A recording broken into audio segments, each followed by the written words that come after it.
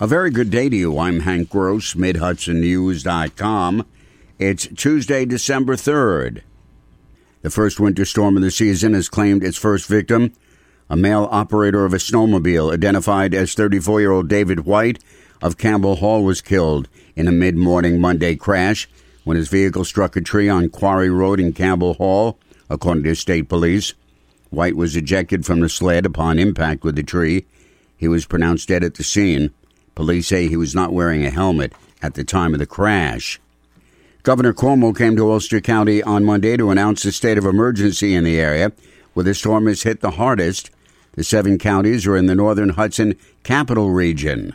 Ulster County, Schenectady County, Saratoga, Rensselaer County, Greene County, Columbia, and Albany County. Ulster County officials also joined in the briefing.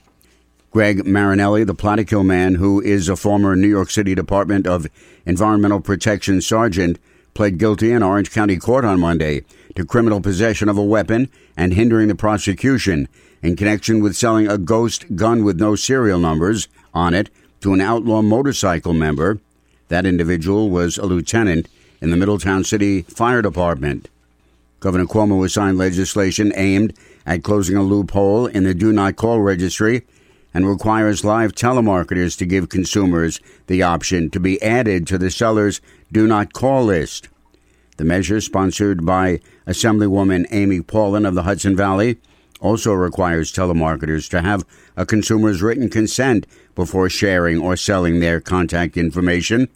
The new law, which takes effect in 90 days, does nothing to prevent consumers from receiving pre-recorded robocalls, but Paulin hopes to address that when lawmakers return to Albany in January. Otherwise, we're just going to continue to be bombarded by these phone calls. It's absurd. And the volume, I think for most people has markedly increased even in the last 6 months. Paulin says even with a proposed local law blocking robocalls, they'll be hard to regulate. On Monday, one of the several robocalls we received was in Chinese. The Dutchess County Legislature will consider a local law allowing school districts to install school bus stop-arm cameras to catch motorists who pass stopped buses.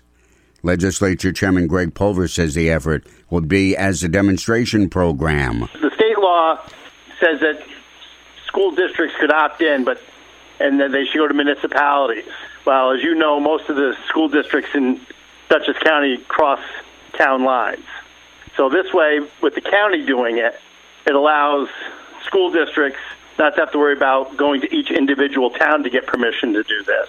The county can take the lead and make sure that they can do that. And then the school districts, it's up to them whether they want to buy into the program or not. The cost of paying for the stop-arm cameras would be up to each school district. Pulver says that there's much interest on the part of school districts in the county to launch the program. I'm Hank Gross, MidHudsonNews.com.